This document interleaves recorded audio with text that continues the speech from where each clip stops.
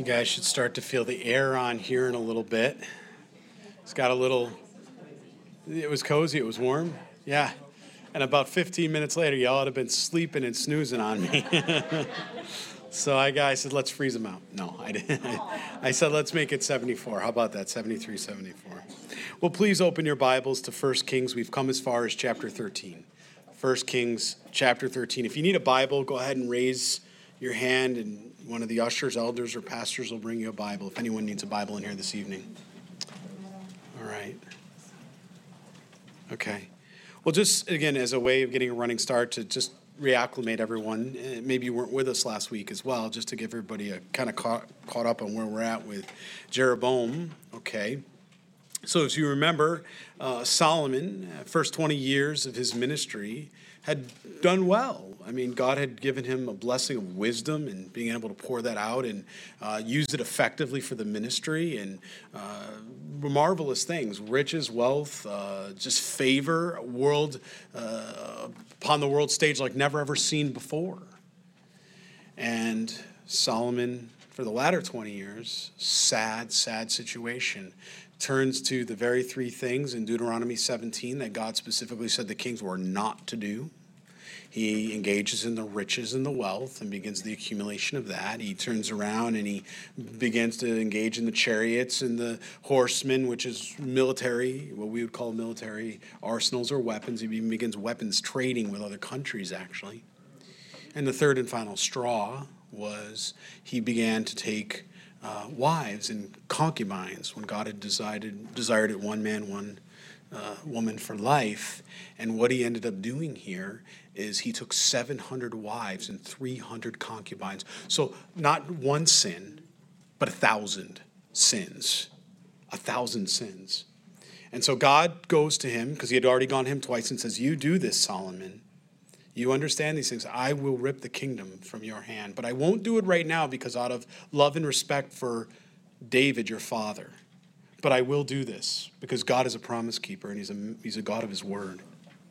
And then after that, his son, and really the only son we actually will read about, right? When you think about it, we see Solomon's son, Rehoboam. The only son we hear of that dynasty, because of his disobedience, his idolatry. He began to set up all these high places, Solomon did, and he caused the people to worship pagan gods. Gods of the Canaanites, gods of sexual immorality, orgies and pagan worship and all that kind of stuff. It was horrible. And that's exactly what happened. Well, Rehoboam arrives on the scene. He's now king. The elders come to him and say, Rehoboam, the people right now, they've been overtaxed. If you lighten the taxes, if you go easy on the people, I think things will be well here with you that way. Rehoboam says, you know what? Thank you for your counsel. Come back in a few days. But I want to hear the counsel of some of the other guys my age. I want to hear what they have to say. And as you read it, and we read it together, it was orchestrated because he turns around and he already had his mind made up the way he's even speaking to those guys. And he says, hey, this is what they're saying to do. But we know, kind of like already implying the plan. And he says, no, we're not going to do it. And they come back and say, don't do that. If they say that to you, you tell them that your pinky won't be anything compared to his waist. In other words, you're going to lay it on heavy and thick, even thicker and heavier than what your father Solomon did. And what does that lead to? Well, that leads to a break. Because of that, it effectively creates a civil war in some aspects. Rehoboam ends up with taking Judah and Benjamin as king, and those two tribes break off from the other 10 tribes.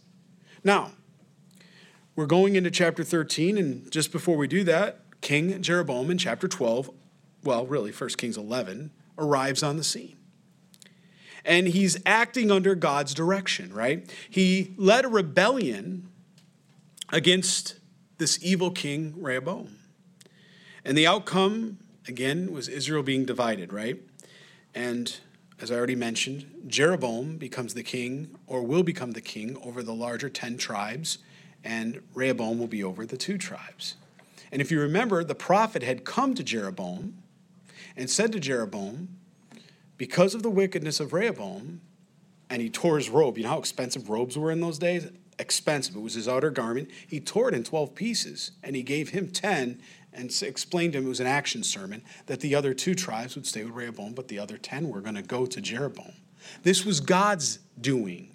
This was God's doing because he was snatching the kingdom out of the hand of Rehoboam because of the sin. He gave him a Susan vassal counsel. If you follow my commandments and statutes and judgments, I will be well with you. If you don't, then I won't. And that's called a Susan vassal covenant. And so basically he goes in through and does that. And so Jeroboam, what does he do? Well, Jeroboam, right, which actually happened to be one of Solomon's servants when he was doing some of the building project, he flees. Do you know where he flees to? This is very, very important. He flees to Egypt. You know what Egypt represents in the Bible, don't you? The world. He flees to the world. He's going to bring the world back with him. When Jeroboam comes back, and he's going to do, this is why I'm setting the stage again for us, because he's going to bring the world, instead of emptying himself of the world, he's going to try to bring the world back to Israel, to God's people. And this is what ultimately is going to happen. And so he's going to forever be remembered as the king who caused Israel to sin. As we keep reading, 15 kings later, just in the 10 tribes in Israel, what's known as the northern tribes, he is going to be referenced as that. Can you imagine going down in history as the king that did what? Caused Israel to sin. And how did they sin? Idolatry. Idolatry. So he became a prototype for every king hereafter. Every king hereafter in Scripture. Why? Because Jeroboam rejected the promises of God. God had already sent the prophet. He said he was going to do it. Jeroboam didn't wait on the prophet. Jeroboam took it into his hands, and he was going to be God. He was going to lead. And you know what? Because he breaks this Susan vassal covenant, because that was part of what Jeroboam was told by God, hey, you too, because he said, Solomon, his wickedness and sin and idolatry is the reason I'm taking the kingdom out of his hand. I'm giving it to you, Jeroboam. Don't you do the same thing. That's what he says. Don't you do the same thing. And what is the very thing that Jeroboam did, as we read in chapter 12? He begins setting up the high places. He turns around because of his insecurity and fear of Rehoboam and everything going on. God never told him, because of you remember the 3 feast days? They would go back to Jerusalem and have those feast days, tabernacles, what have you like that, okay? He got insecure. He says, if they go back to Jerusalem, that way, well, maybe they're going to turn around and find favor with Rehoboam and start worshiping him again. And once they do that, I'll lose them. Do you see what insecurity does? It causes you to be irrational and anxious and make all kinds of decisions that aren't from the Lord. It actually causes you to trust in yourself instead of God and the promises of God. And so what he ends up doing is he ends up building these high places, these altars. And he almost, I'm going to say it this way, he creates a religious system. It's the best thing that I can relate to what we've seen in our lives today in the last 2,000 years after Christ came. Religions. You know the difference between religions and relationships. Relationships with Jesus Christ, the one true Savior. Religions are when you take Jesus and you add something to it. Then it becomes a religion because it becomes a form of idolatry. You have some responsibility of works based to do in this endeavor. It's an ideology. And that's what religions are. And so here he introduces a religion. And then it's not a new religion, by the way. It's a religion of what again? Calf worship. Where did he go and flee when Solomon and Rehoboam, everyone was after him? Where did he go and flee? Remind me again? Egypt, the world. Where do you think he learned the same thing that Aaron learned? Calf worship. Pagan idolatry. That's what we learn in the world. We don't go to the world and expect to get more spiritual. We come out of the world and let Jesus Christ change the heart, transform the heart. The church doesn't have to be more appealing today. We don't have to be new and sexy and exciting. Excuse me for being blunt about it. We don't have to do any of those things. The culture is looking for truth. The change happens in the church, not the church changing to meet the culture. It's upside down today. And we wonder why. Well, after this sin that he practiced in connection with this cult, it brings God's wrath, doesn't it? Ending Jeroboam's good dynasty after 2 generations. Now, it's going to cause the downfall of this whole kingdom. But his rise was prophesied, and guess what else was? His fall. His fall. His fall was prophesied that way too. Now, this evening we're going to be going into, like I said here, chapter 13. And it's going to talk about Jeroboam's doom foretold there. Well, actually, let me back up. In chapter 13, we're going to be introduced to a prophet, and we're going to be introduced to an older gentleman that is also referenced in Scripture as the old prophet. And the difference between the two is one is going to be sent by God. He's going to be going right to the middle of this public display that's happening because Jeroboam, the last place we left him in Scripture, is he's up there and he's declaring this religious system. And this is where you now worship, one in Bethel, one on the other side. This is where you're going to come. This is where you're going to make your sacrifices. You're going to worship these calves. You're going to commit this idolatry. And he's making this public and profession for the 10 tribes of Israel, for everybody to be seeing in the north. And God is going to send this prophet there to say, you know what? Your bones and the rest of this altar here will never be used for this kind of, he's basically going to call him out on it, this idolatry. And he's going to be faithful to do that. God's going to tell him, don't return the same way you came. He's going to go out, and then there's going to come this old prophet. And he's going to come up to him, he's going to lie to him. He's going to tell him a lie. He's going to say, God told me. There's a whole lot for us to learn here tonight. God told me that I'm to turn around and you're to come to my house. And this ultimately ends up leading the prophet to death. Terrible, terrible death by a lion. And so as we go through this here, we're going to see this judgment and everything that's going to come because of Jeroboam's unfaithfulness. And right about now, if we're keeping the timeline, just so you know, we're at about 931 BC. Okay, 931 BC. By the time we finish this, we'll make our way to somewhere around, because he served 22 years roughly. We're going to make our way somewhere around, 913 to 909. And what we're going to see as we spend the rest of the time going through Kings and or Chronicles is we're going to flip-flop. We're going to go through the northern, through the southern, back to the northern, back to the southern that way. There's not one single king that will ever be listed in the north as ever a good, faithful king. Not one. They will all be evil, and Jeroboam they all be compared to Jeroboam and the evil ways of Jeroboam. Now, there will be a few in the south, but you might remember weeks ago I gave out a handout. I don't have it up here handy, but it's probably in the back, and I had all the kings and even the prophets, and when we were introduced to the book of Kings, it might be helpful for you to bring these out as we start going through this now, again, to reorientate yourself with the king and the prophet. We have extra ones in the back if you need them, just so you can follow along as we're going. But let's begin here in chapter 13, verse 1.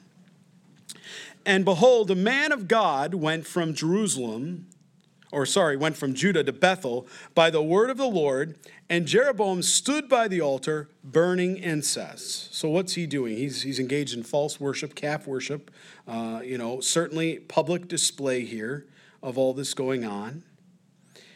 Then he cried out against the altar by the word of the Lord. This is this prophet, this man of God he's talking about. O altar, altar, thus says the Lord, behold, a child, Josiah, by name, shall be born to this house of David. This is prophetic, what's happening right now. This is prophetic. Some 290 years later, this will happen. But this is prophetic right now. He's declaring this. And Josiah, by the way, was a good king.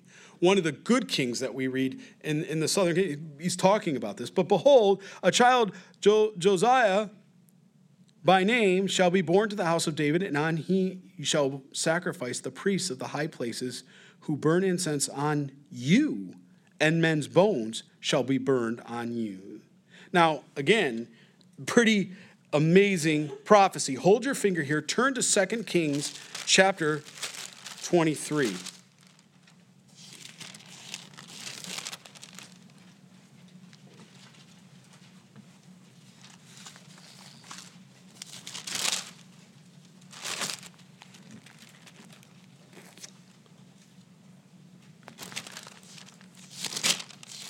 2 Kings chapter 23, and we're going to go to verses 15 and 16. We're going to read about Josiah. Again, he was a king that reigns in Judah, a righteous king. He actually goes in and orders the house to be cleaned. They find the Bible. They found this book, which at this time would have been what we know as the Pentateuch, the first 5 books of our Old Testament. He finds this book, and he begins the reading. He begins reading through these things, and he actually restores true worship in Israel for the first time in hundreds of years this way. Now, as he goes to restore true worship, look what happens in verse 15. We actually see the prophecy fulfilled. Moreover, the altar that was at Bethel, that's what we're reading about right now in 1 Kings 13, and the high places which Jeroboam, the son of Nebat, who made Israel sin. You see what I mean? Every single time we're going to say, he made Israel sin. We're never going to forget what Jeroboam did. Introduced sin to all of Israel, had made both that altar and the high place he broke down, and he burned the high place and crushed it to powder and burned the wooden image. And Josiah turned and he saw the tombs that were there on the mountain, and he sent and took the bones out of the tombs and burned them on the altar and defiled it according to the word of the Lord, which the man of God proclaimed, who proclaimed these words. Then he said, what gravestone is this that I see? So the men of the city told him, it is the tomb of the man of God who came from Judah and proclaimed these things which you have done against the altar of Bethel. And he said, let him alone. Let no one move his bones. So they let his bones alone with the bones of the prophet who came from Samaria. Now Josiah also took away all the shrines of the high places that were in the cities of Samaria, which the kings of Israel had made to provoke the Lord to anger. And he did to them according to all the deeds he had done at Bethel. He executed all the priests of the high places who were there and all the altars and burned men's bone on them. And he returned to Jerusalem. Now, why is this significant? Because it's exactly what God had prophesied how many hundreds of years later. He said, this is what's going to happen. Like I said, almost 290 years to be specific, years later, this is exactly how it went down. And we're going to see that even what God did, because God brought this judgment, by the way, even to the prophet, because he's not faithful, even though he didn't honor what God said, even though the old prophet's going to lie to him. You're going to see supernatural things, unnatural things happen that you can't explain any other way than God's hand directly involved with this judgment he's bringing to the prophet because he didn't obey and follow the ordinances of God. So let's continue where we were here. Verse 3, and he gave a sign. Now, typical in that day, especially when you were foretelling or giving a prophecy that might be 50 years or 100 or 150 years later, it was customary for a prophet to give an immediate sign for that person to know that this was a true prophecy of God. Because, who's going to be alive 200 and something years later to know that this is going to be happening? So often a sign would be given almost immediately or within a very short time after the prophecy was given by a prophet of old. And they would turn around and say, well, this is of the Lord, because they saw the sign. So he says, and he gave him a sign that same day, saying, this is the sign which the Lord has spoken. Surely the altar shall split apart, and the ashes on it shall be poured out. Isn't that what we just read in 2 Kings?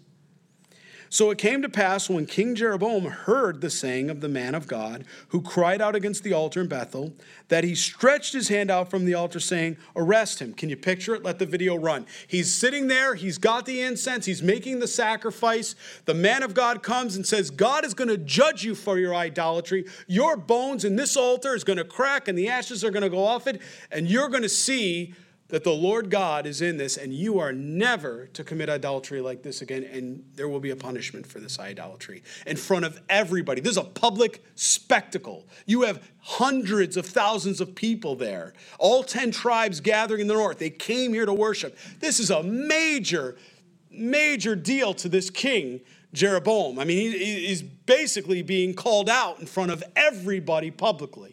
And so what does he do? A natural reaction. He takes his finger out and he says, arrest him, arrest him. And he points out, grab that guy. Then his hand, which he stretched out toward him, withered. That word, an idea behind it, isn't just like what we think as it comes back. It actually means to paralyze. His hand came back that he couldn't even move it. He had pointed it out, and it actually became paralyzed right in that moment, so that everybody could see what was happening, and nobody could deny that God was in this, and God was authoring this. And so that he could not pull it back to himself. Verse 5, the altar also was split apart, which was the sign he gave that this was a true prophecy, and the ashes poured out from the altar according to the sign which the man of God had given by the word of the Lord. Then the king answered and said to the man of God, please entreat the favor of your Lord, of the Lord your God. Notice that, your God, not my God, your God. So what is Jeroboam doing at this moment? Now even Jeroboam's convinced. Even Jeroboam's convinced at this point. Please understand who we're talking about. This is a man that had a prophet, right, already come to him, Ahijah. And as Ahijah came and spoke to him, he told him that he would give him the 10 tribes, that God himself was going to do this. He knew God existed. He knew God was doing all of this. But he was not his God. He was a God, or something else like that. There's a big difference. We can't walk around and saying, I know a Jesus. Is he my Jesus? Is he my Lord and Savior? Because if he's not your Lord and Savior, if he's not your Christ, well, then you're not saved. You're not saved. If he's somebody else's God, if he's your mom's God, if he's your son's God, your daughter's God, or grandma's God, it's all about relationship and not religion. He's got to be your God. So he looks and he says, please entreat the favor of the Lord your God and pray for me that my hand may be restored to me. Can you imagine? Humbling himself in that way in front of all the people. Can't move his hand. Pray for me. He knew where to go when things got tough, didn't he? He knew to cry out and say, please pray to your God. I need help. I need help. And right now, I know that even though I'm sitting on an altar that I built with calves standing before me that I made, that I can't turn around and call upon those calves to heal my hand. Can I? Because I made them myself, and I know that they're not God's. What gods do we bring into our lives? What gods do we hold on to that have absolutely no power and no ability in our lives, and yet we carry them around behind us for the journey in the race of life? And all they do is hold us back and weigh us down and draw us further away from Christ. That's what's happening with Jeroboam, isn't it? This isn't a man that doesn't understand. This isn't a man that doesn't know. This is a man that's rejecting God. This is what rejection looks like. And there's a consequence to the rejection. There's a consequence to sin. So the man of God entreated the Lord, and the king, notice he says basically he went to God. God, what do I do? And God says, yes, you can do this. Is that not mercy? Is that not grace? And the king's hand was restored to him and became as before. What do you think that was? You talk about a sign. That was a sign of a sign.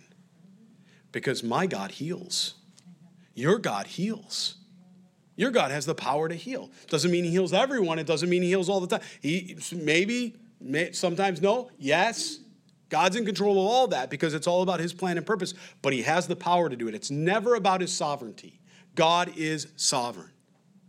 But what we see right here is we see a man that comes face to face with the fact that his idol can't match up anything close to the true God. Just like every one of the idols we carry in our lives. At this point, you don't think all the people, all the nations gathered publicly at this point are watching this? They know what's happened.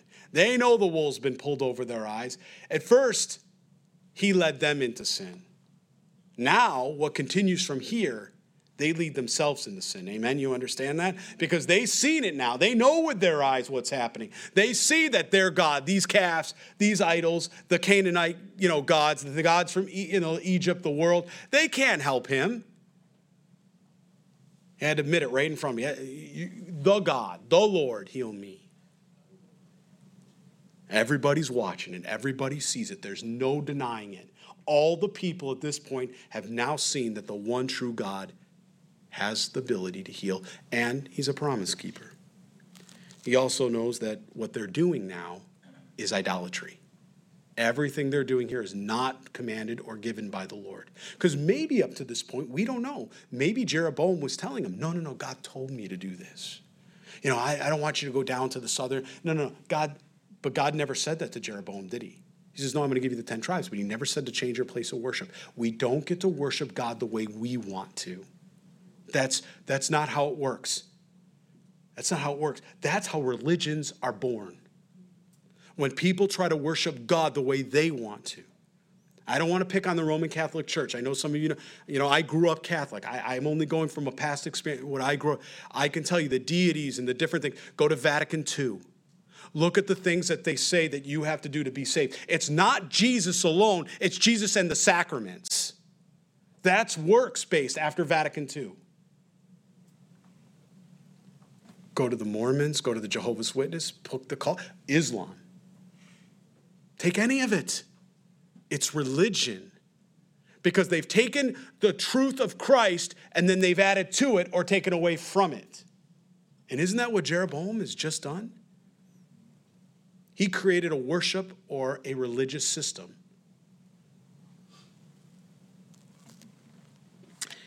Then the king said to the man of God, come home with me and refresh yourself, and I will give you a reward. Now, after all, there is everybody there, and he is a political man. He's got to do some political wrangling at this point, right? Everybody's watching.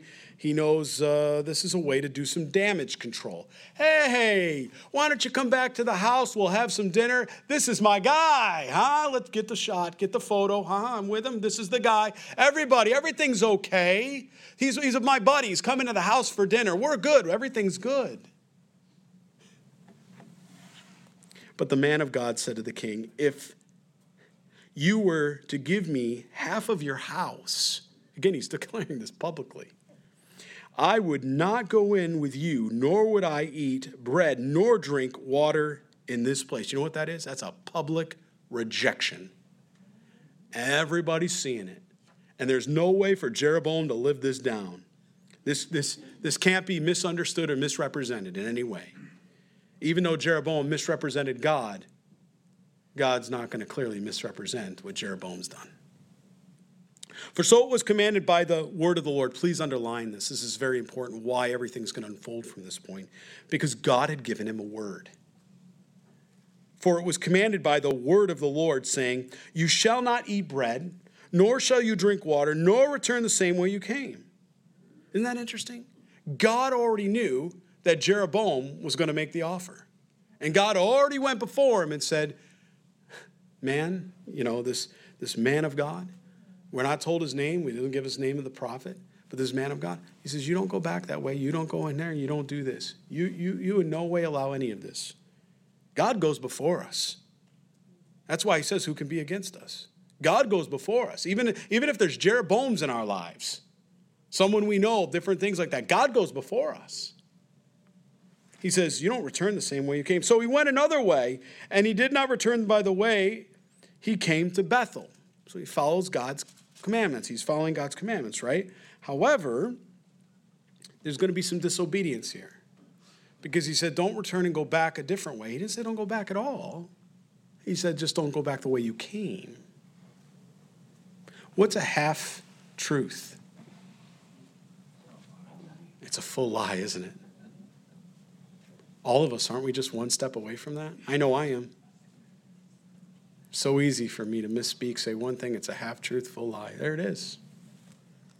Now, here we go. We're going to be introduced to this other prophet that is called the old prophet here.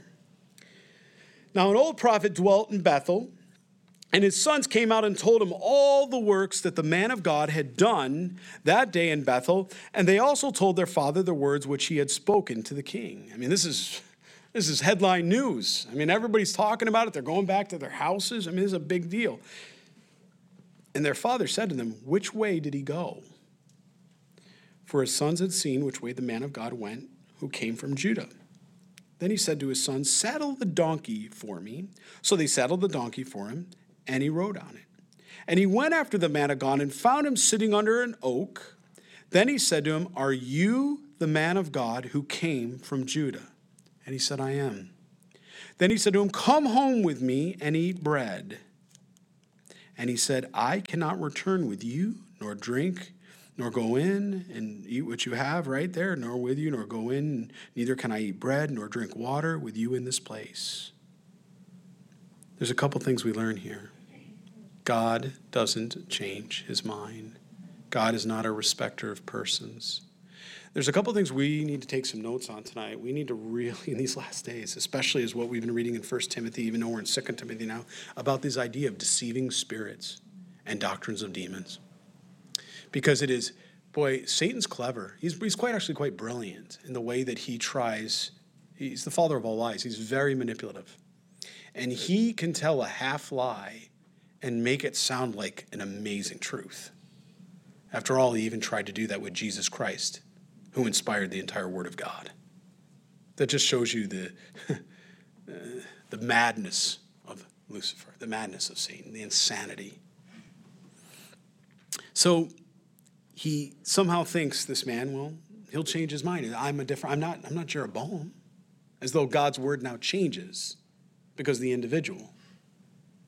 For I have been told by the word of the Lord, you shall not eat bread nor drink water there, nor return by the way you came. He said to him, I too am a prophet as you are. And an angel spoke to me. That should be always a concern when we listen to an angel more than we listen to God. You ever heard of Moroni? The angel of the Mormons? Do you understand where that cult came from? That an angel appeared to Joseph Smith like that?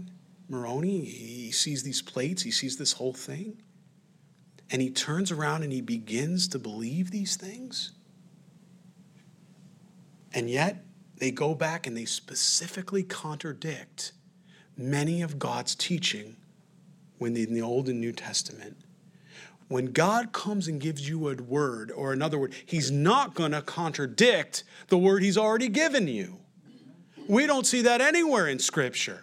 We're going to pay attention. I'm going to give you 5 to 6 things tonight that we're going to go through that we can clearly discern between a deceiving spirit and a doctrine of demons.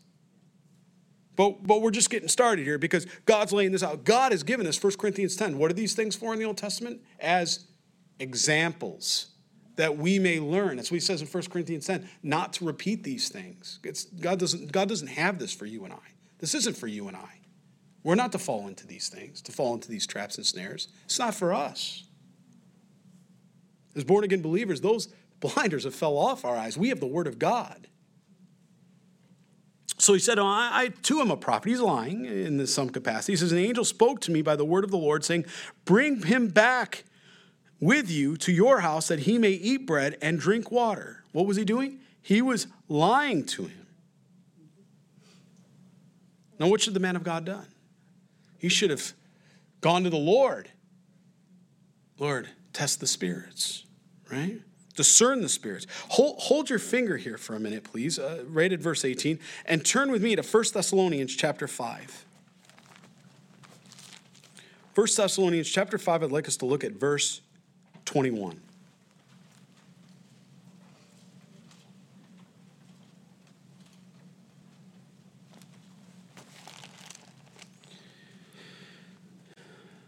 Paul the apostle, who was inspired to write to the church in Thessalonica, in chapter 5 specifically says, as given revelation by Jesus Christ directly to the apostle Paul, test some things. Wait a minute. Is that what your Bible says? No. My Bible says test all things. Circle that word all in your Bible. Test all things. Hold fast to what is good. That's the first thing, right? And while you're holding your finger there, we'll continue in the New Testament. But also do me a favor, turn with your other finger in your other hand to Deuteronomy chapter 18. Let's see if you're ambidextrous, or however they say that fancy word there. Use both hands. Deuteronomy chapter 18. Isn't God's word amazing? I mean, there's such pearls, stringing pearls together, the way the Lord speaks to our hearts. And he's given it to us in both testaments. So that's not just one area, one place that, that's not what that means. That's out of context, Pastor. No, God has sprinkled it through the whole word of God. So we can't misunderstand these things. So we can be on guard, friends. So we can be on guard. Look with me at Deuteronomy chapter 18. And I specifically want to draw our attention here. We're going to read in verse 20, okay? Chapter 18, verse 20. But the prophet who presumes to speak a word in my name, which I have not commanded him to speak, or speaks in the name of other gods, that prophet shall what? Die. There's a pretty heavy weight put on this. And you know why? Because God's name is lifted higher than his word. And there's a reason for that, because men are all too eager to say, "Thus saith the Lord," without knowing it's directly from God and confirmed in the word of God. And as Bereans, we have to test all things, as we just read in 1 Thessalonians chapter 5, verse 21. All things, test every spirit, to know what is good and to hold fast to what is good, so we don't get deceived by false spirits or liars. But there was a serious capital punishment put on this. If you misrepresent God, you should die in the Old Testament under the Old Covenant. That was God's decree. And if you say in your heart, "How shall we know the word of the Lord has not spoken?" Right? It's a good question. When a prophet speaks in the name of the Lord, if that thing does not happen or come to pass, that this is the thing which the Lord has not spoken, the prophet has spoken it presumptuously, and you shall not be afraid of him. You know, we could read on. The idea here is that we don't listen to that, and we call that person what? A false prophet. There's a whole lot of false prophets today.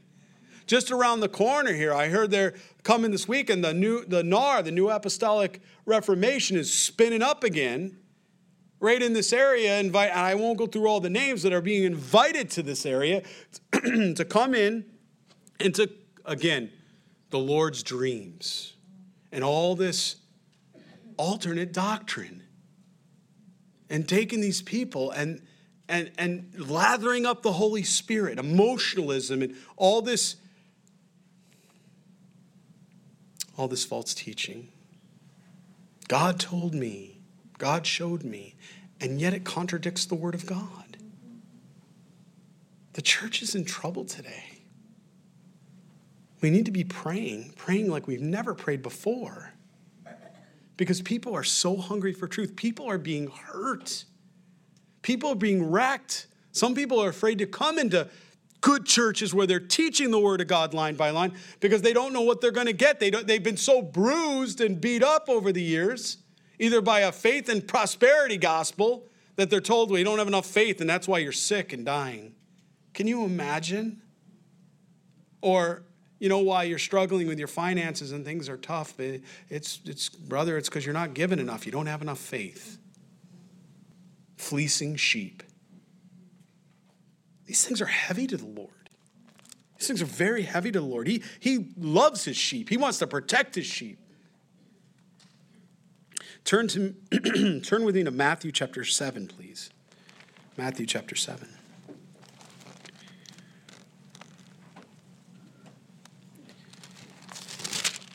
As you can tell, I'm very passionate about this, because God is passionate and zealous about these things. Even Jesus Christ himself, when he was on the Sermon of the Mount, and he was giving the teaching, I call it the discipleship boot camp, and he was there with the multitude and the disciples and the apostles. As he was sitting there and he was teaching them, he was pouring into them. Jesus Christ himself warns, 2,000 years ago, he warns them. Look at verse 15. Beware of false prophets who come to you in what? Sheep's clothing. But inwardly they're ravenous wolves. And how do you know them? You shall know them by their what? Fruit. Do they say one thing and do another? Do they contradict the word of God? Do they know better than God? Do they micromanage God? Are they the only ones that know? And you and I were lesser because we don't have that supernatural special antenna that they got? Some of you are laughing, but you know it's real and you've heard people say it. It wrecks people. You'll know them by their fruit. Do men gather grapes from thorn bushes or figs from thistles? Even so, every good tree bears good fruit, but a bad tree bears bad fruit. A good tree cannot bear bad fruit, nor can a bad tree bear good fruit. Every tree that doesn't, he makes this clear now, every tree that does not bear, right? A good tree that cannot bear bad fruit, nor can a bad tree bear good fruit. Every tree that does not bear good fruit is cut down and thrown into the fire. Therefore, by their fruits you will know them. And isn't this interesting, what he says next in verses 21 through 23? So many times taken out of context, but we're right in the context of what he's talking about. A false prophet. One who uses the name of the Lord. Thus says the Lord. Or, as this man is lying, as we're reading this old prophet, right, in 1 Kings, what does he say? Not everyone who says to me, Lord, Lord, shall enter the kingdom of heaven, but he who does the will of my Father in heaven. Many will say to me in that day, Lord, Lord, hear now, have we not prophesied in your name, cast out demons in your name, and done many wonders in your name? And then I will declare to them, I never knew you. Depart from me, you who practice lawlessness. So many people have come to this passage and sometimes even come to talk, Pastor, is that me? I'm afraid. How do I know I'm saved? Or, is he going to say to me, Lord, Lord? He's not speaking to you, friends. If you're even concerned about that, he's not speaking to you. What was the context of what he was talking about? Go back there. What did he say? Beware of false prophets. He's talking about men that are turning around and declaring things presumptuously for God or about God, and then actually doing what? Drawing men to themselves. That's what he's doing. He's drawing men to themselves. That's what a false prophet does. And what happens then? Is he really a believer? Or is he playing the hypocrite, an actor, as we know what the Greek means? That's what God is showing us here. Look at 1 John chapter 4, verse 1, please. Turn to your right there. 1 John chapter 4, verse 1.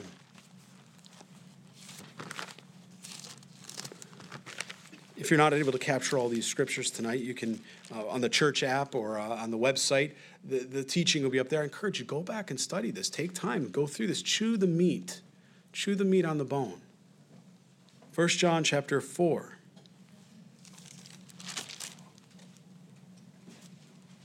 We're explicitly told by God, beloved, that's you and I.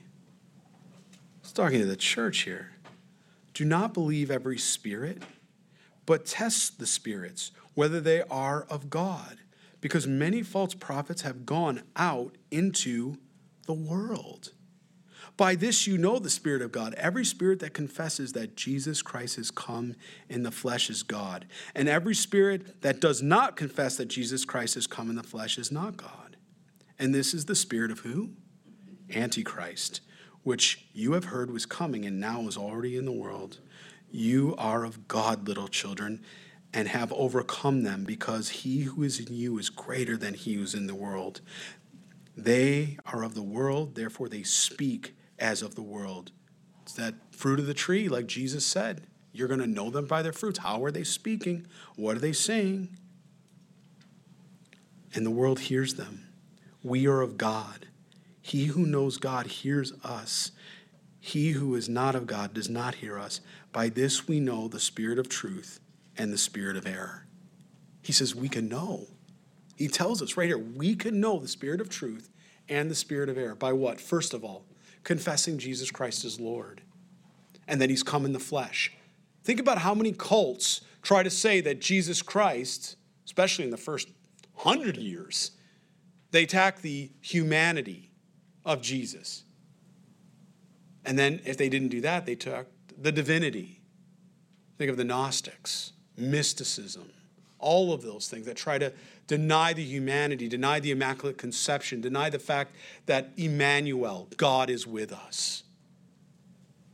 I had a man several years ago come into this fellowship. He was here for a short period of time. Listened on the radio. He was a Hope FM listener. Praise the Lord. He was listening. He came in. He was starting to sit under the word. And one of his buddies at work said, hey, you got to come with me. I found this great church. It's really up and coming, man. A lot of people are, it's great, man. It's really, they got a lot of cool things going on over there. We're going to head over. And then he comes back the next week and he says, hey, Pastor, can I talk to you for a minute after service? I said, sure, man, what's up? He says, I was over there. He says, man, my mind is wrecked. My world is wrecked. They were showing me all these things in Scripture. And I'm like, oh, that's great. What were they showing you? He says, you know what? Jesus really didn't come in the flesh. He really wasn't human. They thought he was. That's why when he went to the cross, you know, the swoon theory or other things like that, it was mystical. It didn't really happen. And I looked at him and I was like, brother, you've been talking to deceiving spirits. You've been talking to Satan, demons. And he just looked at me like, so shocked. So shocked. And I remember saying, show me, brother, in Scripture where this is. And then I said, do you know Jesus Christ is your Lord and Savior? Do you know Jesus? Is he your God and my God, or is he just my God? I never saw him again. I never saw him again. We've never seen him again. I prayed for him. But he's just one. He's just one of many that get caught up, as we read in 1 Timothy chapter 4, those that do what? Well, since we're that close, let's look. We were just there a couple Sundays ago. 1 Timothy chapter 4, the great apostasy. Now, the Spirit expressly says that in the latter times, some will do what? Depart from the faith, giving heed to deceiving spirits of doctrines and demons, speaking lies and hypocrisy, having their own conscience seared with a hot iron. And then he goes on to a bunch of legalism, forbidding to marry. And we talked about that when we went through those passages. You know, again, very easy, a denomination like the Catholic Church. They do that with the priest, right? What did Jeroboam do? You remember? He turned around and he basically took men that weren't on the tribe of Levi. And what did he do? He just says, hey, raise your hand if you want to be a priest. Anybody want to be a priest in here? Raise your hand. Raise your hand if you want to be a pastor. Anybody just want to be a pastor? We'll just put your head on staff. You start tomorrow. How's that sound? You laugh. I know another church less than 45 minutes from here. The pastor did that very thing. Hey, these people over here need the word of God. Who wants to go? Who wants? Not who's called. Not who's the Lord sending. Not who the Lord has given a word. And you know what happened? I forget, 3 months. Got a better job offer and bailed. Bailed on him. What happened to those group of 15 or so that just started gathering? What did they just see? A man misrepresent God? You know what they started to think? Is that who Jesus is? Because if that's who Jesus is, I don't want him. This is why it matters. This is why God said, hey, the false prophet under the old covenant, he should what? He should die. There's a capital punishment to this. Well, please turn back, and we're going to finish up chapter 13 here in the few minutes. We're almost there here. What we need to learn from this passage here tonight. God's teaching us a lot here, and he's teaching my heart. He's opening my spirit to these things to understand we need to discern the spirits in these latter days. All of us. So what does he do in verse 19? So he went back with him and ate bread in his house and drank water. What did he do? Disobedience. He disobeyed God. We're going to talk about why that happened, but he disobeyed God. Now it happened as they sat at the table that the word of the Lord came to the prophet who had brought him back. In other words, the old prophet. You know why? Because I think that man was convicted. That old prophet got convicted, I think, in that moment. And the Lord actually gives him a word right in that moment, which is remarkable to hear.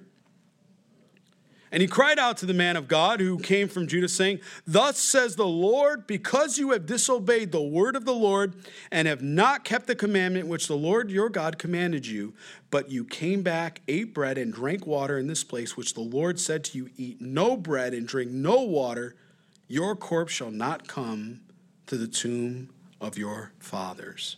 You're a dead man walking, buddy. You disobeyed God, you're a dead man walking.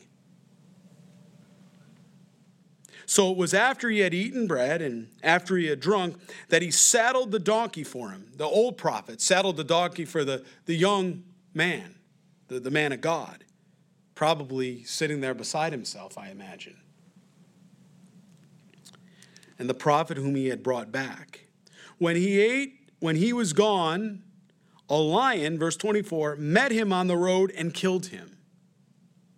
Now some of you are, what? He's eating dinner. God speaks to the guy that lied to him, just so we're all tracking.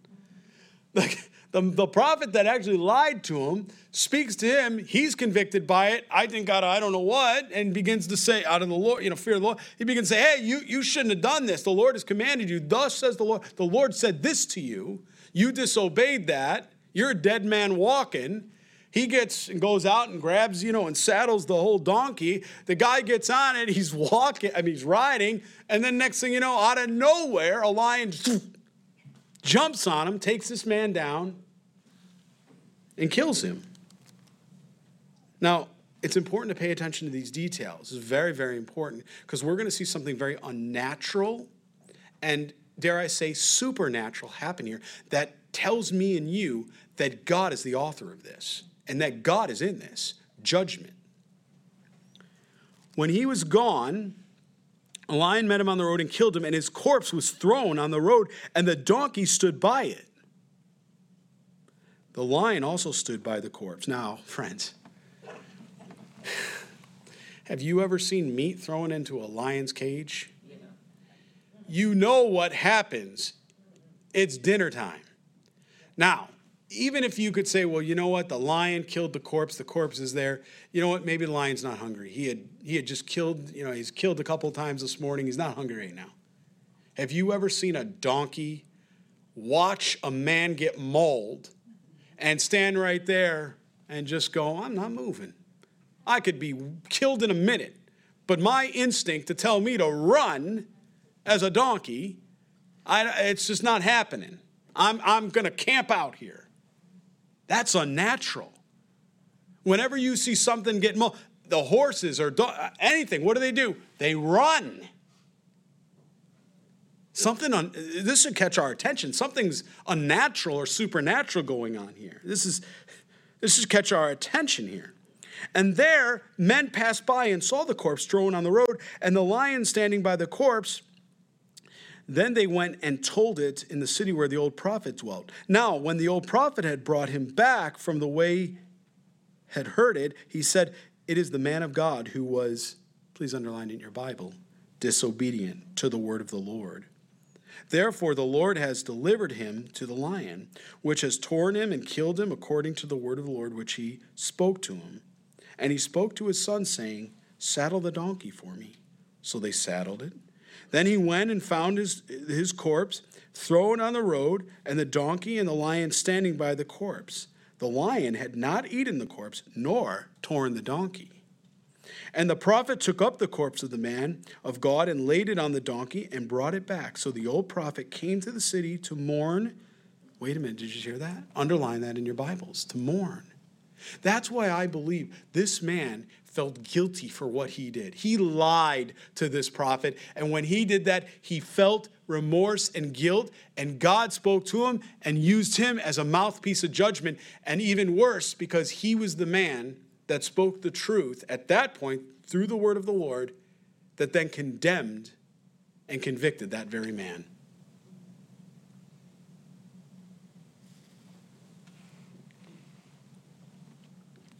Then he laid, so it says he came to the city and he mourned and he buried him, sorrow over what he had done. Then he laid the corpse in his own tomb, and they mourned over him, saying, alas, my brother.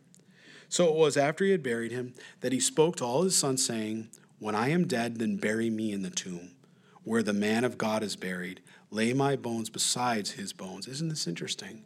Remember what we read in 2 Kings, how they would go to this tomb, they would find it, and they would bring the bones out, and they would burn them on the altar, just as God had prophesied 290 years earlier that we just read in chapter 13.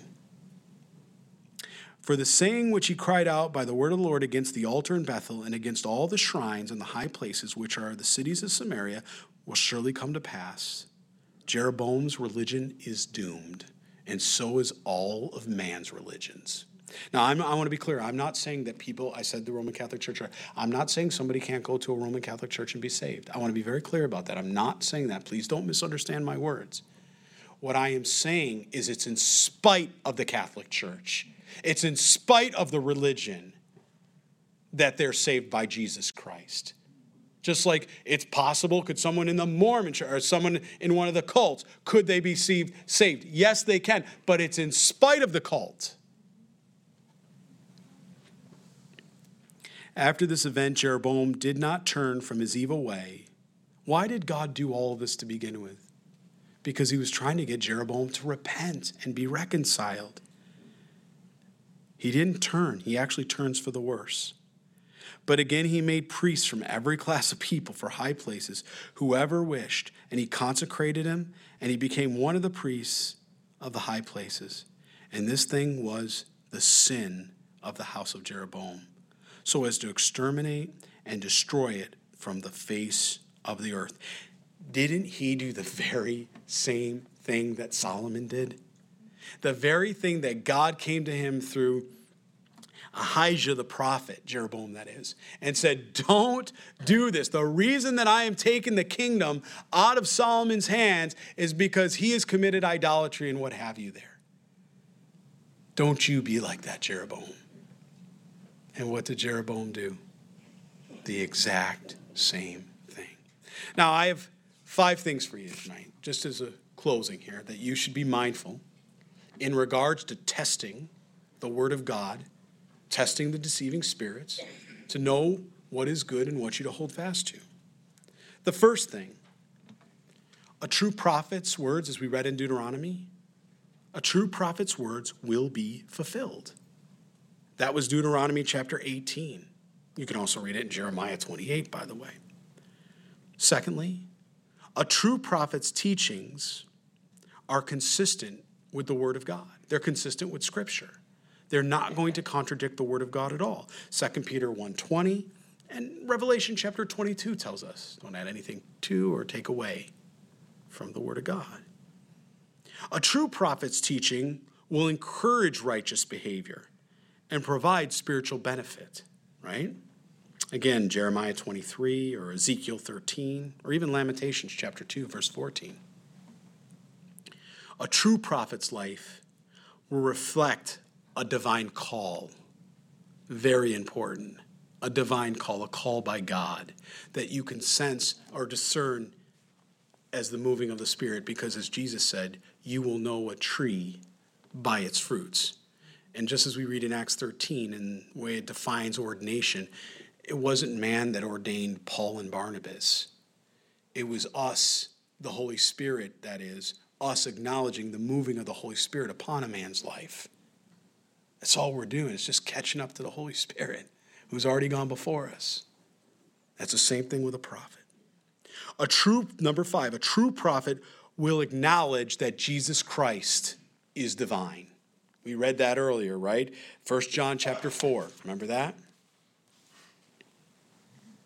And a true prophet will not encourage you to violate the immutability of God. Do you know what that means, the immutability of God? It's a very important axiom within Scripture, a doctrinal statement. What it means specifically is God's word doesn't change. It's called the immutability doctrine of the Word of God. His word never changes. He's the Ancient of Days. What happened in this very scenario here was that this prophet, the old prophet, had come to him, and what did he say? I have a new word that did what? That told him to go contrary to the old word. You're not to come and eat. Well, God told you to come in and eat. It's called the immutability. God doesn't change. He's the Ancient of Days. God's not going to do that. God's not going to come tell you today, go here, and then 2 days later somebody comes and says, you're not going to go here anymore. God's told me you're to go here. No.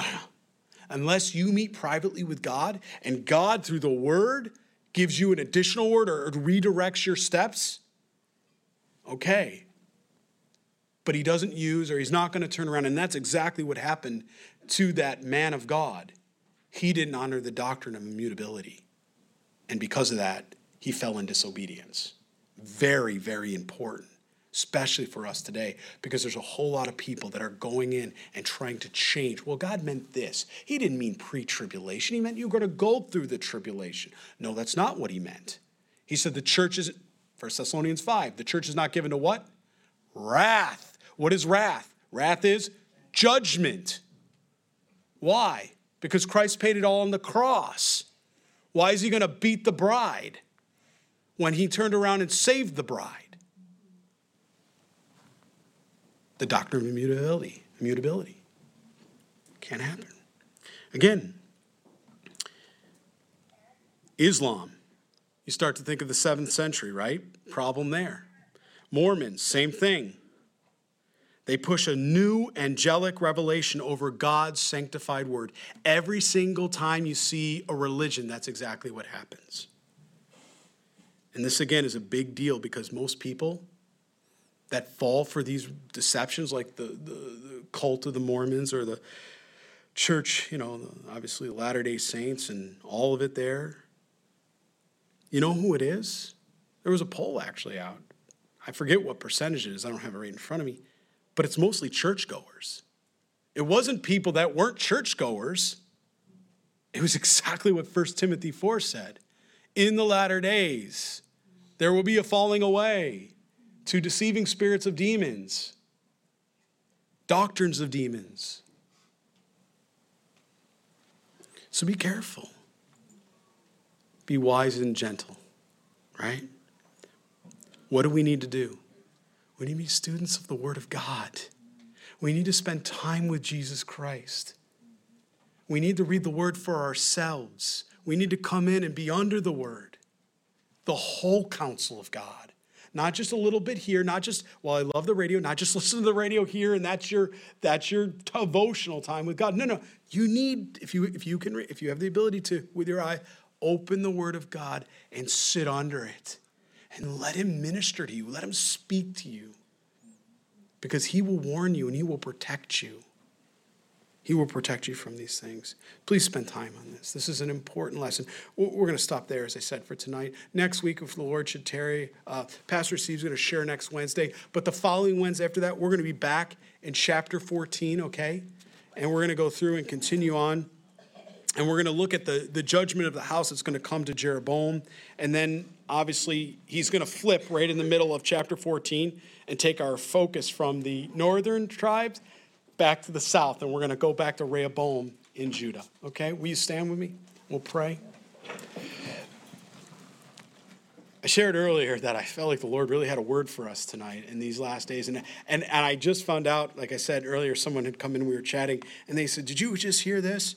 That the NAR's coming into the area and they're going to be doing this thing at this conference. I said, oh my. I said, Lord, I know why you gave this word tonight. Now I know why you had us right here, because there are deceiving spirits and doctrines of demons that are going on in this area right now with the little pixie dust and all the other stuff that's happening and falling from the sky and lathering up the Holy Spirit.